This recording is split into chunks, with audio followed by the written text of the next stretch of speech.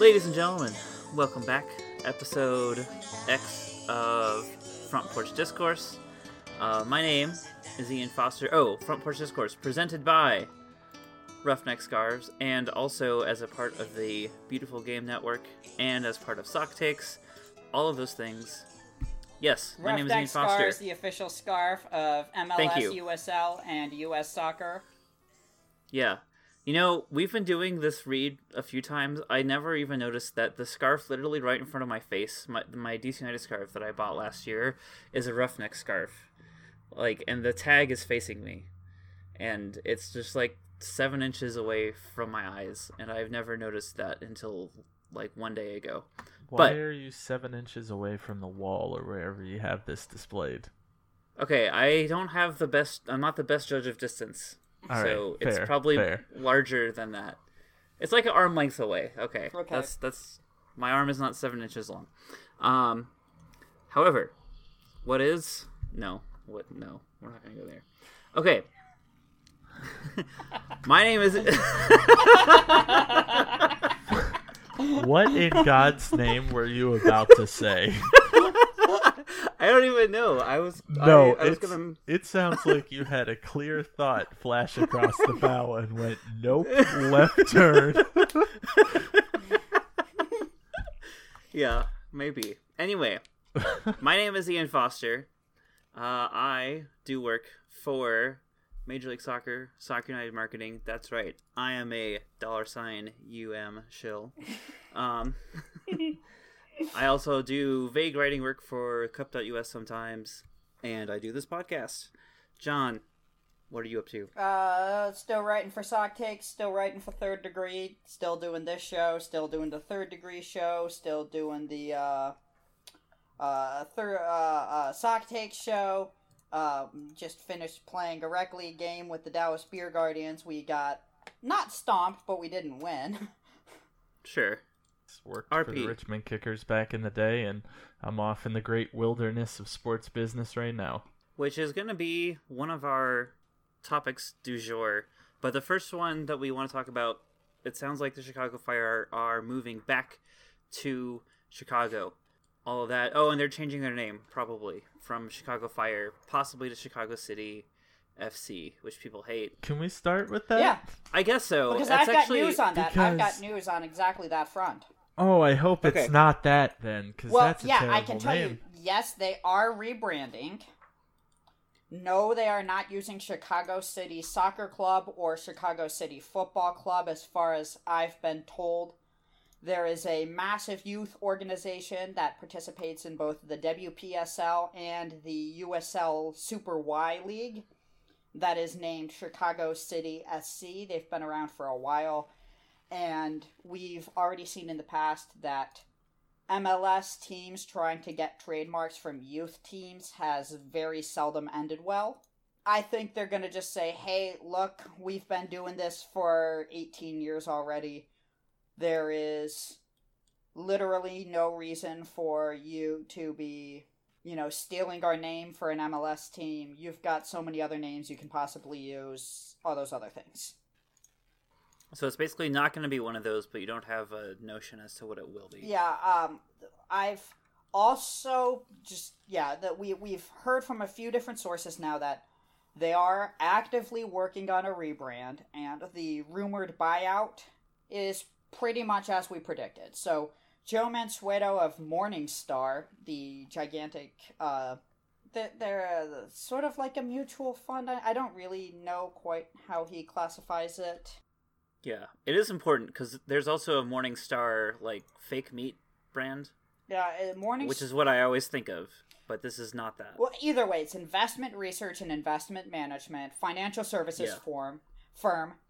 Joe Mansueto, he was the founder and the former CEO. Now he's just the chairman emeritus and on the board of directors and all that other stuff. Local Chicago billionaire, born and raised in the city, or near the city, all that stuff. He bought 49% of the Chicago Fire last year in July.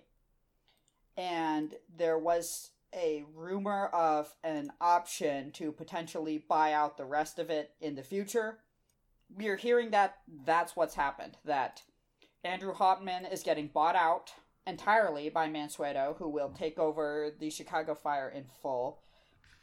That will come with a move to Soldier Field, which does mean that Mansueto, combined with some money from MLS, they're buying out Bridgeview and the many, many millions of dollars still owed on the Bridgeview lease. Yeah, so to me, that's the more interesting part than the rebrand, because I don't care that much about the rebrand. I feel like it's the most overrated topic in American soccer, is branding and logos. And I know it's a hot take, or whatever, or not a popular opinion, but I just, I don't care. I think it's important. I do think it's important to get away from the Chicago Fire brand, if only because the TV show dominates Google searches, which is a problem. Very true. Yeah. Which I thought wasn't going to be true. So I figured, okay, Google knows who I am. They should know if I'm trying to Google search Chicago Fire, I'm not looking for the TV show. So I did it, and that's what happened. I was very surprised. Is this the first franchise name change driven by search engine optimization? Ooh, it very well could be. Yeah. Because it is a legitimate problem. Because if you just learned about, hey, there's a soccer team called the Chicago Fire, and you look it up, Google's the first place you're going to do that, and then you're like, oh, it's a TV show? Maybe they were lying to me. Maybe it's not called that. Maybe you go the extra step and do Chicago Fire Soccer. That'll probably get you there, but that's not what you want. Even on DuckDuckGo, I do a search for Chicago Fire, and it's 3 news stories about fires in Chicago, the Wikipedia article for the show, and then show, Chicago Fire Department, show, Chicago Fire on MLS Soccer, Great Chicago Fire. Yeah, and that's... out of, say, a dozen plus links on my first search page. Now, if I look them up on news, the first 2 are about the soccer team. See, if I look at the news tab, it's an actual fire, an actual fire, an actual fire, an actual fire. New York Daily News reporting on a game. La Liga recaps from the Chicago Tribune. Hold on a sec. It also doesn't help to have your franchise named after a notable historic event. Well, not to mention a common event that happens every day. But them and the New England Revolution have done the same thing. See, that I don't mind as much. Like, it was kind of neat, because, first of all, it was 100 years ago, and apparently it was sort of like a transformative moment for the city. It's when the city, basically, out of that were born skyscrapers. Yeah. And it's got such an interesting tie, not just historically, but with the fire department symbolism and the crest. Like, they did it right. And until Chicago Fire, the show, came out, they didn't really have any name competition. They had a lot better SEO. And you've got NBC, which is one of the few organizations that can give any sports league a run for their money when it comes to, having fuck you marketing money. Right. Now, one could argue that the show will probably eventually end. None of that's, again, I don't want to talk as much about that. What I do want to talk about is they're finally getting out of the Bridgeview lease. Now, I know you've written about this a little bit, John. There have been some further exposés, really just explanations of what people who've been paying attention kind of knew already, but people who aren't familiar with why the fire on Bridgeview is helpful for them. Basically, it is the worst lease that there has ever been for a sports team, essentially. A lot of people were sort of like, well, it's just going to take a shit ton of money to get out of it. But it also kind of felt inevitable that somebody was going to put up... It felt inevitable to me that someone was going to put up that money simply because it's not working out for anybody. and you would rather just pay the money like they're going to do to get out of it than stay in an unhappy marriage for another 15, 20 years. Yeah, Chicago is far too big and important of a market to tie up in the suburbs so inaccessible. I was in Chicago last summer, and I was thinking, surely it's going to be possible with some sort of transit option to get out there without needing to rent a car or take a taxi. Like, it's not. It's not really. Well and truly is not. And unlike Dallas, which is a much bigger driving city, even if you live downtown, we have more people living downtown with cars than Chicago does. If you've ever tried to park your car in Chicago, you will understand why that is. Yeah. And like, that divide between suburban Chicago and downtown Chicago is real and meaningful. Yeah. Whatever that lease is, it's raring to be thought out. It's not over until 2038, I believe. And yeah, that makes sense, because that's about 30 years from... Because they started playing there, I think, in 2006. Yes, it was either 05, June and it was a 30-year deal. And it was a 30-year deal. And I think they renewed it at one point a little bit. I don't know. It's either way, yeah. It's so ridiculously overwritten to the point where if the Chicago Fire fold, there has to be another team in that stadium in MLS or the next highest league. What are the big questions here? For me, like, I think Soldier Field is fine, right? Because it's a really nice location. Oh yeah, it's in a good spot. I've been to a soccer game. I went to the All-Star game 2 years ago. Yeah. There, and I was like, this is actually a really nice place to watch soccer too, by the way. Especially since the remodeling in the mid 2000s or whatever. While we talk about Bridgeview and the terrible lease, you got to think about and you got to look back and commend the fact that kudos to the Chicago Fire for undertaking this in the first place. Granted, in MLS 4.0, it looks terrible, the situation, but honestly, when they got that stadium built, that was a pretty pivotal time in MLS, and I think it shows a lot about what the league had to bear in the early days to try and get a foothold. Oh yeah. Well, it started. So I think that was the first one, basically the suburban soccer stadium thing. This was I would say this was arguably the second suburban stadium and the third lease signed overall. The second you're calling the first one the Home Depot, the Galaxy Stadium, right? No, Galaxy I believe opened in 2007. No, that opened in 2003. Okay, in that case it would be the third suburban stadium and the fourth overall, because Frisco opened 1 year before Toyota Park did. Or SeatGeek Stadium, or whatever the fuck it's called.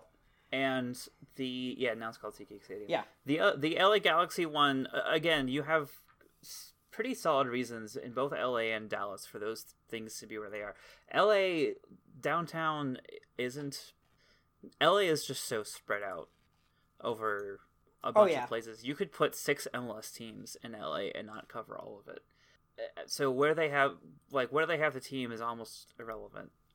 They have honestly, Carson's a good spot, and so is downtown LA, where LAFC is, and so would 4 other places. Dallas, as you said, is much more of a driving city. Yeah. Like Raleigh or anything else. And at the time, Frisco was and had been for 5 years at that point the fastest growing city in America, and we've talked about how Frisco we actually. In a podcast that hasn't come out yet, it'll probably come out after this one, but was recorded before this one. We've talked about how Frisco is in itself not a bad market, no, just by itself without Dallas. Chicago, I mean, to go from Chicago to Bridgeview is like a whole different world. Yeah. And that entire county. I guess it's Cook County, which also has a good chunk of downtown in it, but Bridgeview is 15 miles southwest of the Loop and does not have any of like the 4 different commuter systems, either the CTA or the Metra. None of it reaches Bridgeview. So, okay, here's my question. Is Soldier Field, do you think it's a good temporary option? Is it a good long-term option?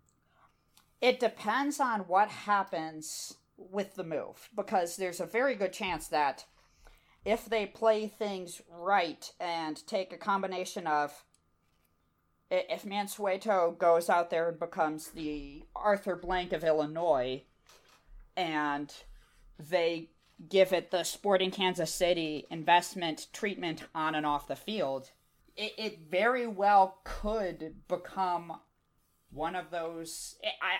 Atlanta's a big stretch, but I think numbers closer to Seattle are not implausible. RP, what do you think? I think it's a real chance to reboot. I don't disagree with the premise. I think there's a large soccer market that's really going to respond well to the more city-localized stadium, especially a stadium with already established transit lines, things of that nature. Accessibility is going to be the key, and I mean, if they market accessibly and if their team is appealing and accessible to a large swath of fans, they very well could become a Seattle model where they're perfectly happy staying in an NFL first stadium. Yeah. The field is an issue. It will become an issue once the football season starts, because it's not a particularly good grass field in the fall. Once it starts getting cold, so they might want their own stadium at some point. Maybe that gets turned into turf. Who knows? If the fire end up being more permanent there than we think, that might end up being. I would rather play in Soldier Field than Yankee Stadium. Obviously. Oh yeah, and it's a similarly good location to Chicago as Yankee Stadium is to New York City, and a much better place to watch soccer and a much better place to televise soccer. Yeah, and you can fit the game in. It's not gonna be gimmicky. That's always been my thing. It's very gimmicky at Gillette. It's very gimmicky at Yankee Stadium. Very, very gimmicky at Yankee Stadium. Right. Soldier Field is used to holding soccer exhibitions. They know what they're doing. It's not like that part of Chicago, people struggle to get out there for White Sox games or struggle to get out there for the Shed Aquarium or the Field Museum. That's a pretty... when I was in Chicago, we spent a lot of time over there. Yeah, because... It's a popular area. Yeah. It's a great area. You could probably walk to Navy Pier in about 15-20 minutes if you huffed it.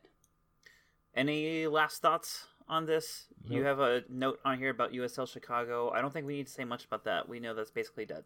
They're basically, after Ricketts left, the front fell off.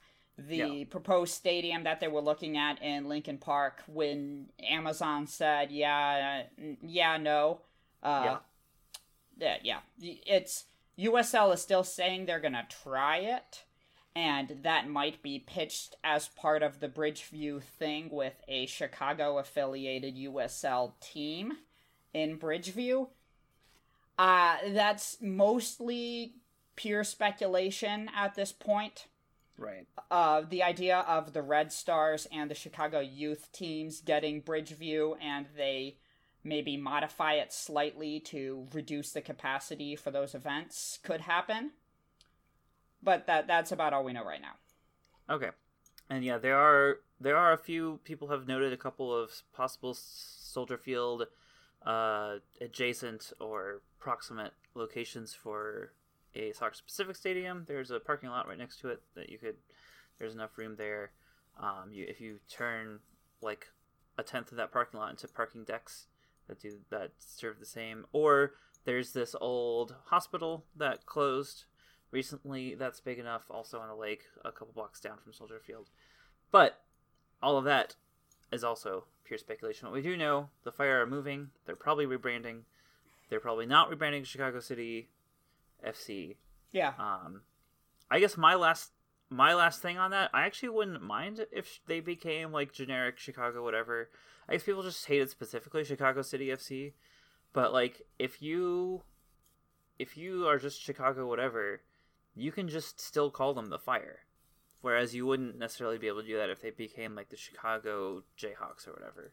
Yeah, or the Chicago Rhythm. Bring back the original brand. Yeah. The Chicago Jayhawks. Alrighty then.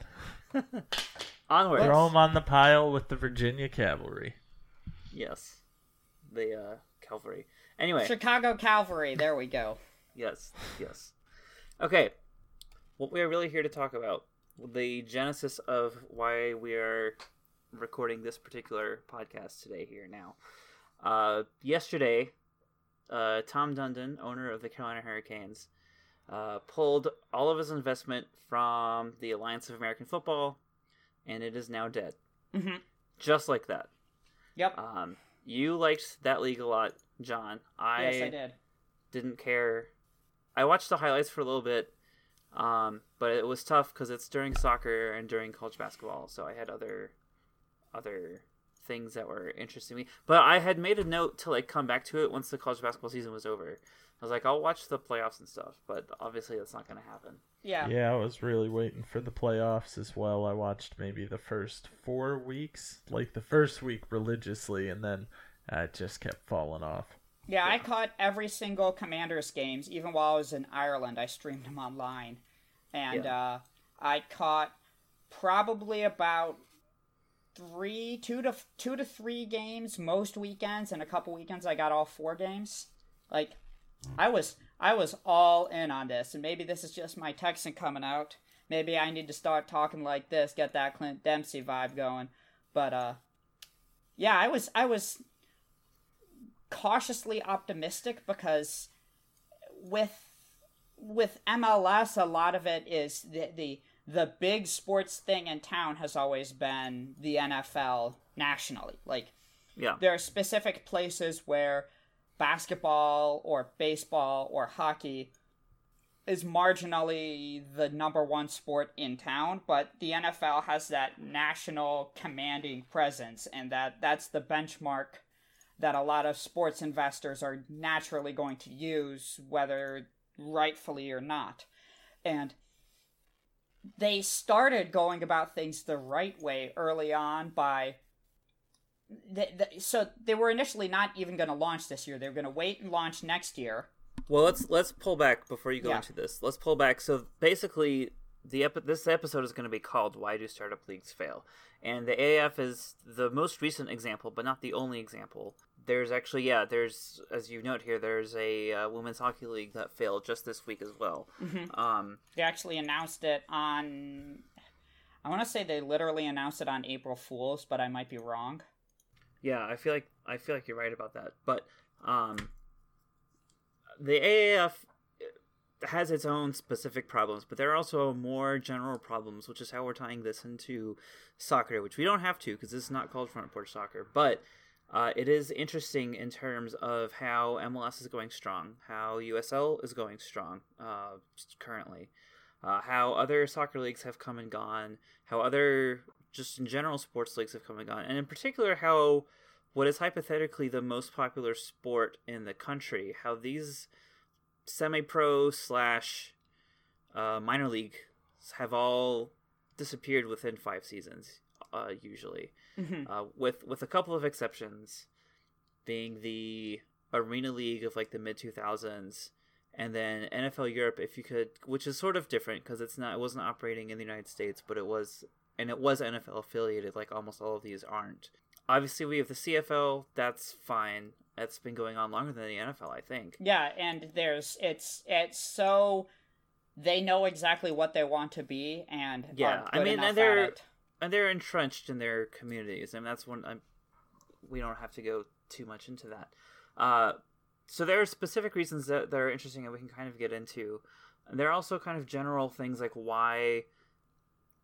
Harkening back to our very first podcast was why do some lower league soccer teams fail? And it was at the time the Delta's owner had just put up a blog post on Medium to be able to complain about how San Francisco Deltas, for people who don't know, to complain about how people weren't going to his games, basically. Mm-hmm.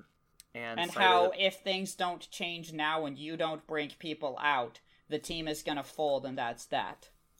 Yeah. Meanwhile, the average ticket was like $30, and to go to a Division II soccer league didn't seem worth it. Almost like going to a U.S. friendly. So here we are talking about kind of the same thing, but with leagues, which I feel like is more complicated. Can I field this one right away? Go ahead. Okay. Studying sports business, there's one thing. I had a great professor who would say this over and over. You know the way to make a small fortune? Yep, you start with a big fortune and buy a minor league sports team. And that's what it is.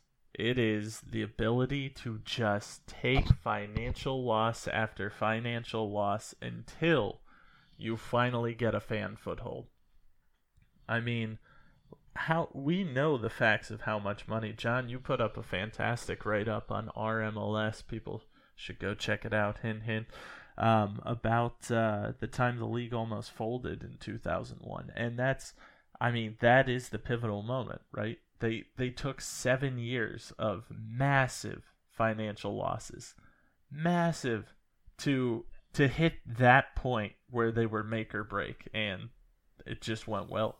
That was sort of the interesting part of that thread. There's a Reddit thread that we're probably going to come back to a few times. Basically, as we were texting about this amongst the three of us, someone like-minded basically posted hey, it's interesting that MLS has been here for so long with AAF now folding and and that person was my buddy Calvin, who lives down in Houston. Yeah, although username to bring back the /MLS days, username Hugh1836, I believe. Yep. It was interesting to me because I imagined the sentiment was going to happen, and then it did. It's like it being sort of a foregone conclusion that MLS would work when, as you pointed out, RP, and you did, John, and I, in that post in 2001, it almost didn't. And we would be basically in the same place as Canada is right now.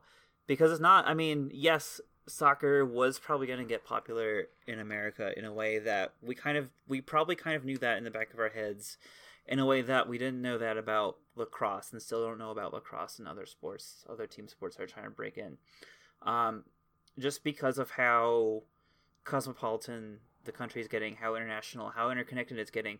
I don't think it was a foregone conclusion, though, that a domestic soccer league was going to work. I felt like back in 2000, you could make the prediction, well, soccer's going to be big, but no one's going to care about like a local soccer team. They're just going to care about teams in England or, overseas, or there's the national team or other things. They're going to play the video games. And that's, we know that there obviously exists a large swath of Americans who don't give a shit about domestic soccer, which is fine. And obviously Canada, they like soccer a lot, and they have 3 top flight teams, but no domestic league. We very well could be where they are now. What do you guys think is the biggest reason these leagues fold? The AAF specifically folded because the main investor, Tom Dundon, couldn't take the losses or couldn't stand the losses. He wasn't even the initial primary investor. No. They had a different investor pull out pretty early on that led to them reaching out to Dundon kind of at the 11th hour, trying to get him to join in, allegedly because they were struggling to make payroll. Yeah, that was a pretty big red flag early on that a lot of us were willing to look past because the money came through. Right, which to me, yeah, that it was a red flag because it says that they hadn't fully fleshed out their plan yet. They hadn't, and I think there was a sentiment that they tried to rush to market before XFL, which is always dangerous. As RP, I'm sure, rushing to market. You're in Silicon Valley and you've studied sports business for however many years. Oh, yeah. Talk about that as a major failing point of the original XFL with Vince McMahon. Not properly vetting. There's this feeling of wanting to strike while the iron is hot. And, we just announced our league. People are going to be at a fever pitch. Give it like 6 months, just long enough they can remember it. But you got to make sure the product's there.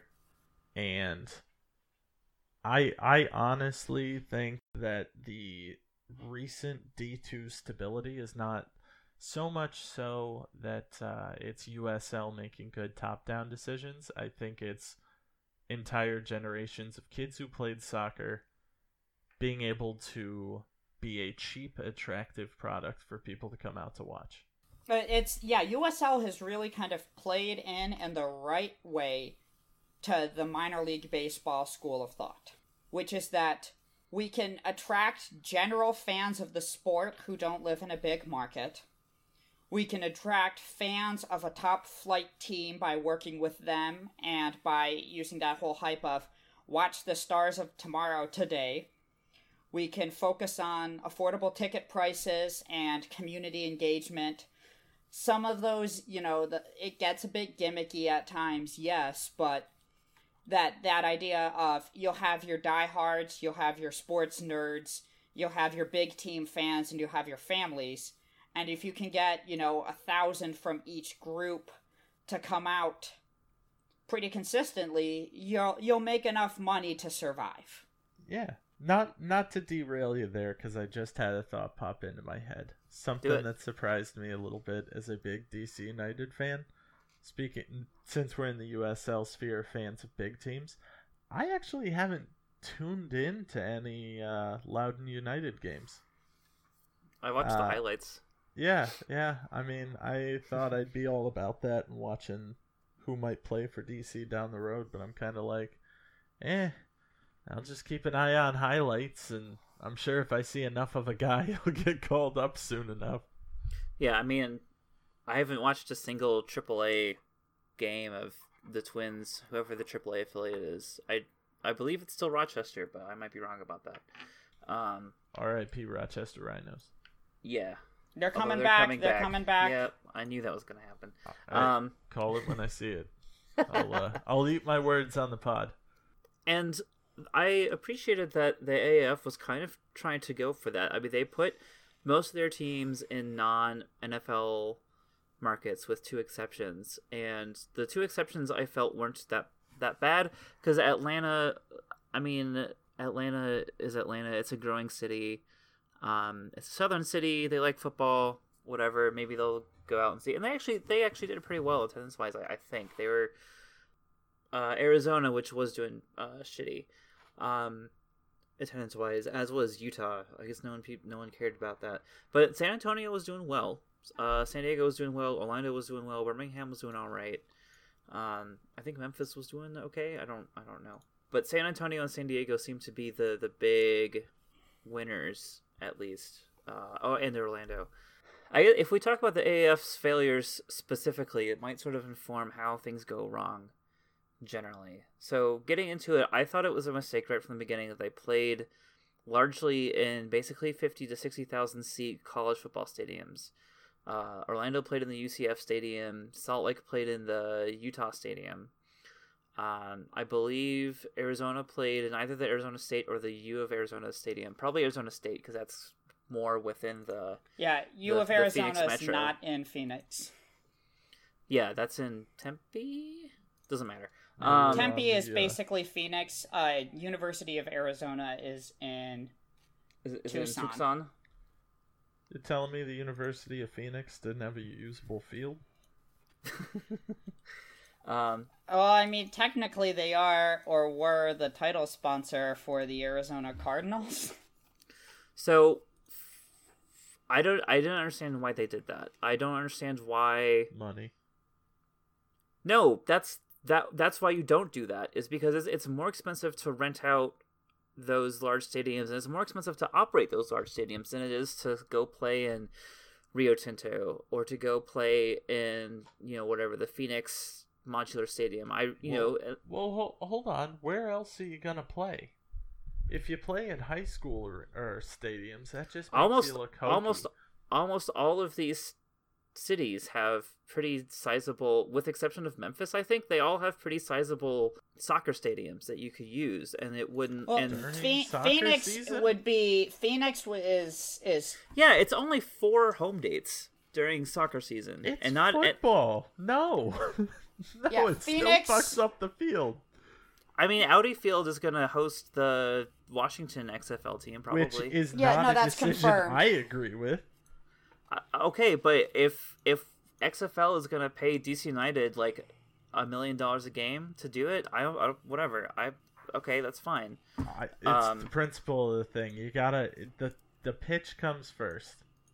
I understand that, but I expect that these groundskeepers know what they're doing enough that 4 football games. I mean, how many football games does the FC Dallas Stadium host every year? That looks fine. It's got to be like 10. I think a dozen. Yeah, at least a dozen between high school and college. At least a dozen.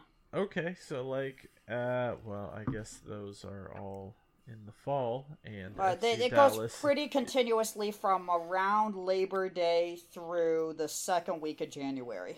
It's really Dallas games aren't usually worth watching that late in the season. Oh. Ugh. He who says Dallas was the team that least fit into the second lowest tier. Lest we forget which team has made the playoffs and won a trophy, and you're beginning with 2-0-1. You want to talk about trophies? It's not what have you done in the past, it's what have you done for me lately. Cool. I feel like we've won a trophy as recently as you guys have. 2013. Yeah, and we won the fucking double in 2016. Cool. You're almost as good. Anyway, let's count the number of supporters shield. 21 more to go. We have oh wait, I can't do shields. that either. God damn it. We have more Open Cups, more MLS Cups, more supporter shields. None of this is important. What is important Don't is that forget the CONCACAF Cup. That's true, yeah. And the Copa Interamericana, where we beat Vasco da Gama over 2 legs. No one's winning another one of those in MLS. No, but it was a good... play Vasco da Gama in Cuba or some shit? Miami. Oh, okay. So it was basically... It was actually in Lockhart Stadium, and 7,000 people showed up in December. Ooh, are we about to make a wrap-in back to talking about sports leagues? Because that's eventually a questionable decision. Yeah, we'll touch on that. But yeah, like, the XFL is... The XFL putting together a really slick and unexpectedly polished and very non-Vince McMahon-like bid or pitch. Like, I didn't expect it to look that convincing with their early stuff. Today I learned that Oliver Luck is running it. Yeah, and that's the thing. It's like Vince McMahon is basically just helping. He's the salesman. He's the pitch man. Yeah, which is exactly where he needs to be. Oliver Luck spun some gold when he was athletic director at West Virginia with some of their changes in like game day atmosphere and stuff. And I wholly expect that to keep the XFL afloat. Yeah. People are going to come and then stay after they've been there.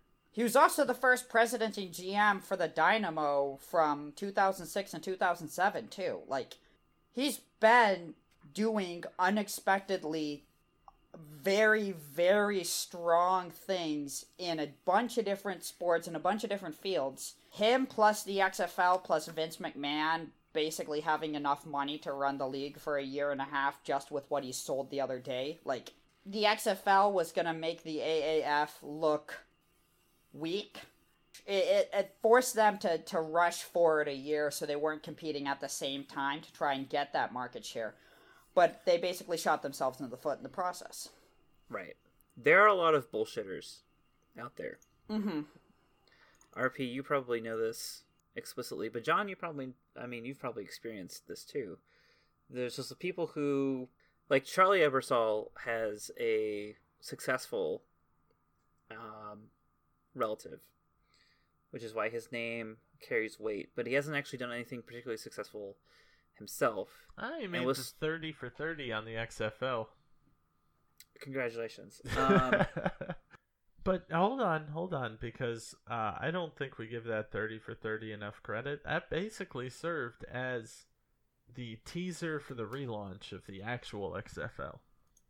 You think that wasn't entirely deliberate? Oh no, it was entirely deliberate. Yep. But I think that was a very smart move. Again, talking about getting people hyped for the product. Yeah, if they're like Vince McMahon is the might be the world's greatest hype man. Like, you put him out there. He's such a notorious meme for hype and excitement that, like, we use reaction gifs of him all the time in completely unrelated contexts because that's just him. Like, you get him to pitch it and sell it, and competent people to run it like a proper football league and not like wrestling in a football stadium. It actually has a pretty solid shot of working, and I kind of agree with a lot of the decisions they're making. You know what? I'd like to pivot this in a direction and talk about some of the older USL teams, the teams that have stuck around for a while, because I think those are microcosms. Like, they're successful parts of leagues that failed. Yes. And I think those clubs in particular show you the roadmap to, if you can have half or above of your teams in a league check all these boxes, you're probably going to be around. Well, but the AAF kind of did, though. San Antonio was working, and San Diego was working. I would say they had 5 out of 8 teams were, with TV revenues and ticket sales, were likely sustainable financially. Oh, yeah. At least 5. But then look at the AAF. Something we haven't touched on yet is that there is a lot of chatter and scrutiny that it might have been a total play to just get the gambling app or the technology behind that. Yeah, So, I do want to talk about that. Let's about add the Dundon factor. Let's add do a it. point in the category, and we can have this discussion under this category of, you gotta have people who are rowing the same way. You need your Bob Crafts, your Phil Anschutz, your Lamar Hunts, your people who are like, I don't care how many checks I have to write. Yep. I don't care how many years we have to endure.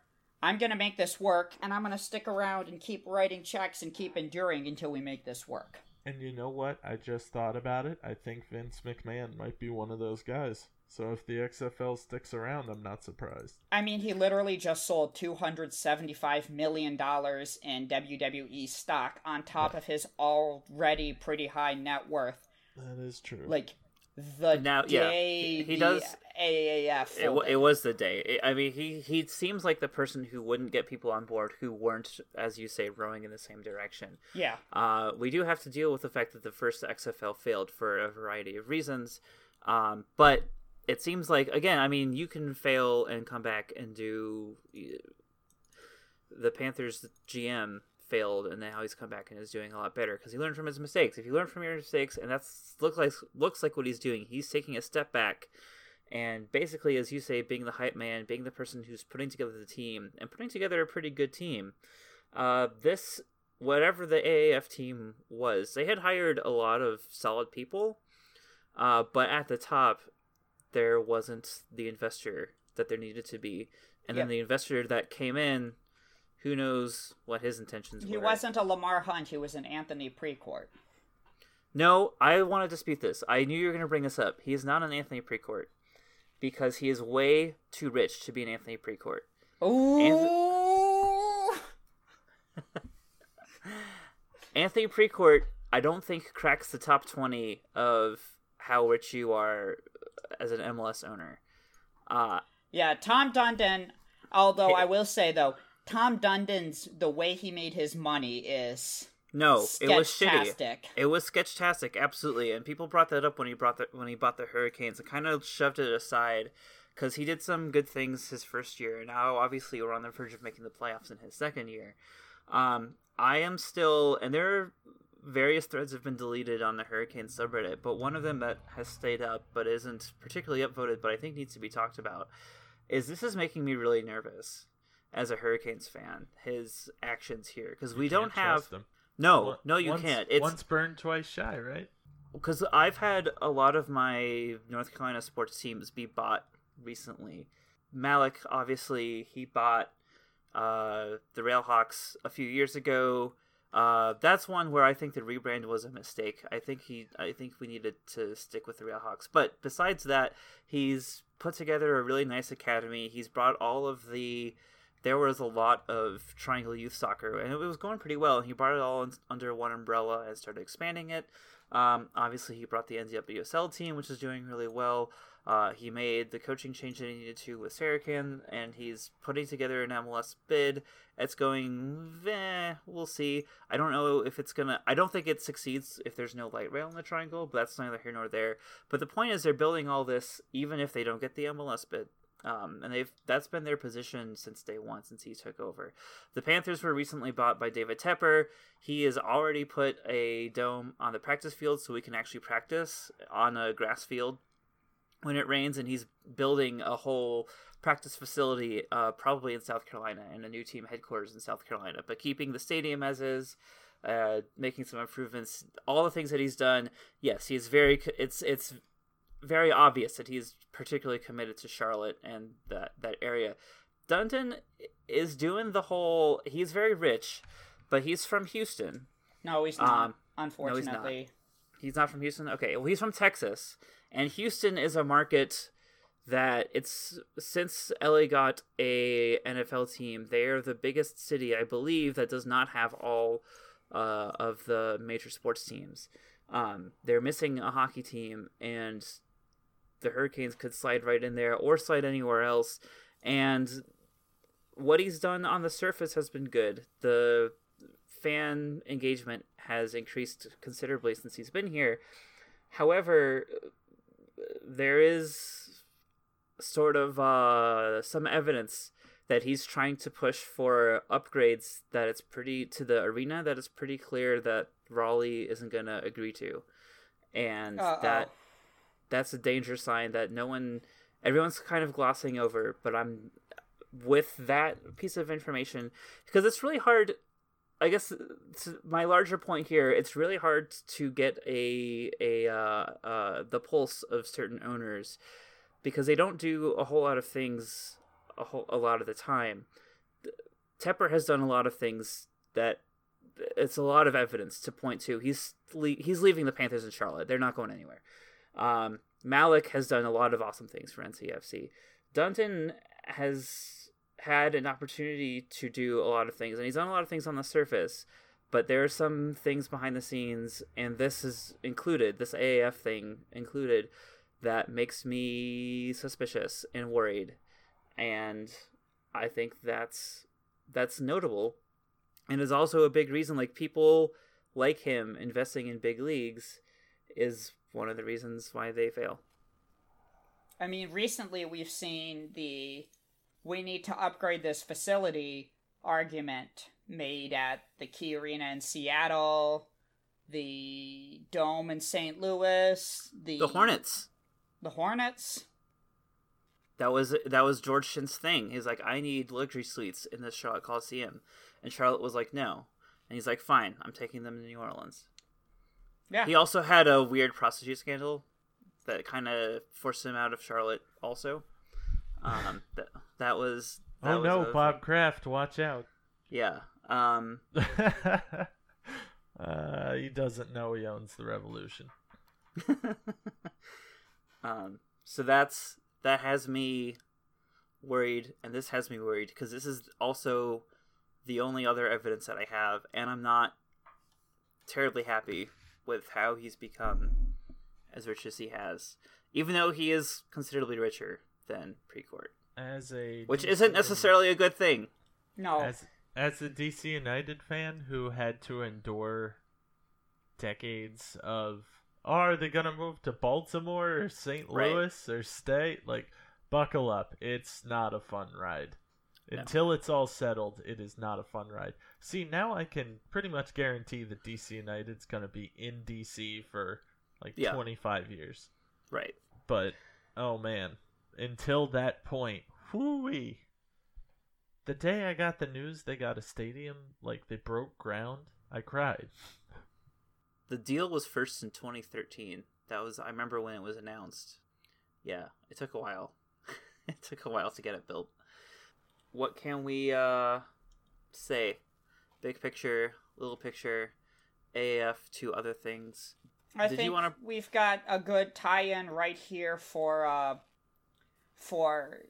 the Founders Cup, for NISA, for USL League One. USL is Pretty much for the most part. I think the next 5 years are going to be really key of how many of the 2011 to 2014 expansion teams survive.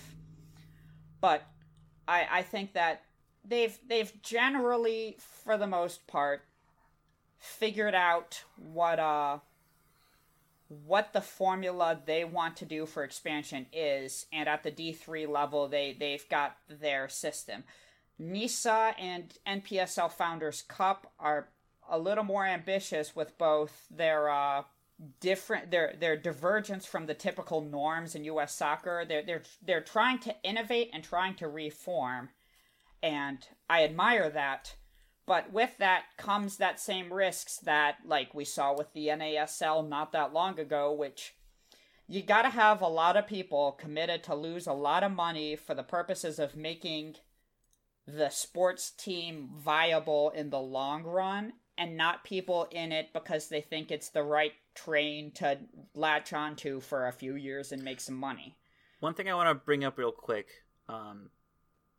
it's probably hardest to do this with football, specifically American football, just because of the sheer numbers involved. Almost every football team that exists has to have about 50 people on it. Mm-hmm. And that's at least twice the size of basically every other sports team that exists. That's 50 people that you have to pay, even if you're only paying them like $10,000. That's still $500,000 salary for 1 year. And that's not including the that's probably, not the number one expense. Is probably costs more, although maybe not. I mean, I don't know how much these AAF guys were getting paid, but it's, you also have the renting out the stadiums that they were doing, and to me that I still feel like we haven't talked about this that much. We talked about it a little bit, renting out those giant stadiums where it wasn't going to look good and it was probably going to be more expensive. That seemed like a misstep to me, with exception to San Diego and San Antonio, where those stadiums weren't getting any use, so that's, they could make it their own sort of to a larger extent. And those stadiums are a little more willing to play ball with tenants simply to get, fill up their stadium. And as it happens, those were the two probably most supported teams in the league. You think probably? Oh, Orlando's up there too. I don't know how much they drew, but yeah. Another thing that we haven't touched on, but you kind of just did, is the ambition aspect. And a lot of these, like a lot of the failed football leagues, kind of meant to be more than they were. And I think for a while, especially in the early days of MLS, I think Doug Logan and Alan Rothenberg thought that was going to be bigger than it was, especially coming off the '94 World Cup. I listened again to the Doug Logan interview on the '98 MLS Cup, which was in game, and while the play was happening, because that is a good idea during your league's championship game. But that's neither here nor there. And it was interesting how much more like bullshitty and like false ambitious he was versus how Don Garber talks. Now I know he's said some things of his own that have sounded whatever, like top 5 league in however many years, but like also some really specific visions. Whereas Doug Logan's like, well, we'll do this and we'll try to appeal to these people without really an idea of how to get there.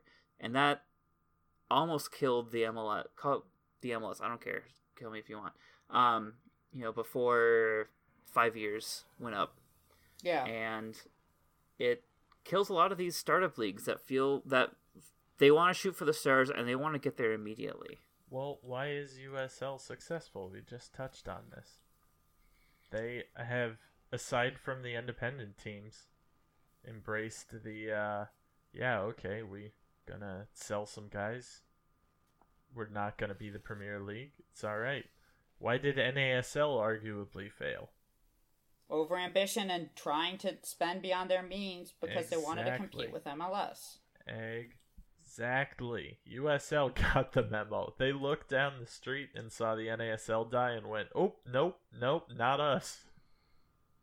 Yeah. Do we have anything else to say? It fucking sucks that the Major League Lacrosse had to shed 3 teams a month before the season, or a month before preseason. Is that the outdoor league? Yeah. Okay. And there's another competitive outdoor league which has the backing of NBC and a lot more investors and pulled about a third of the league's top talent, called the Premier Lacrosse League.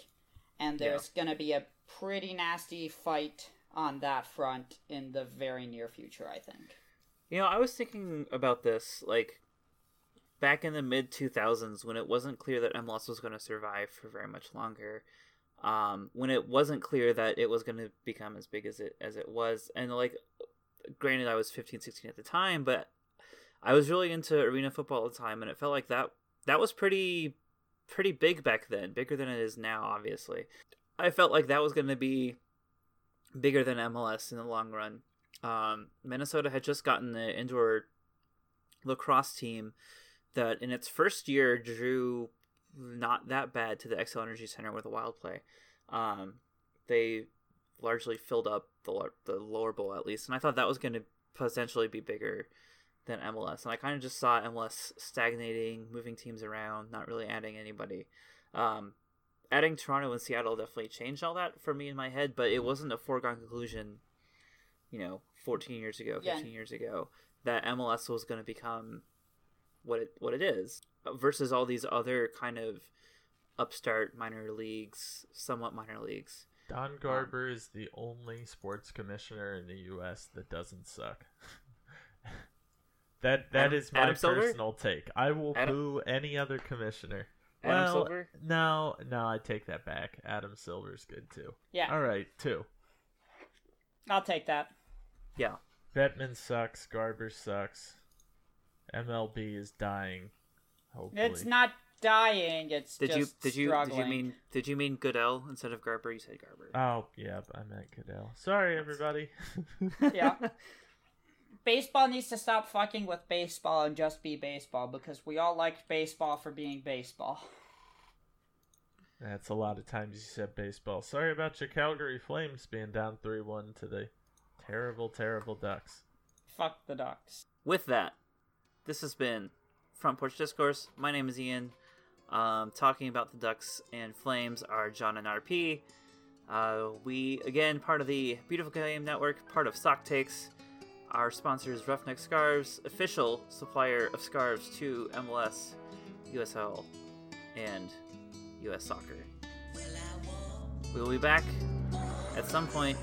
Probably after this is going to be our rambly episode that I have edited half of. I'm going to try and edit this faster and get this out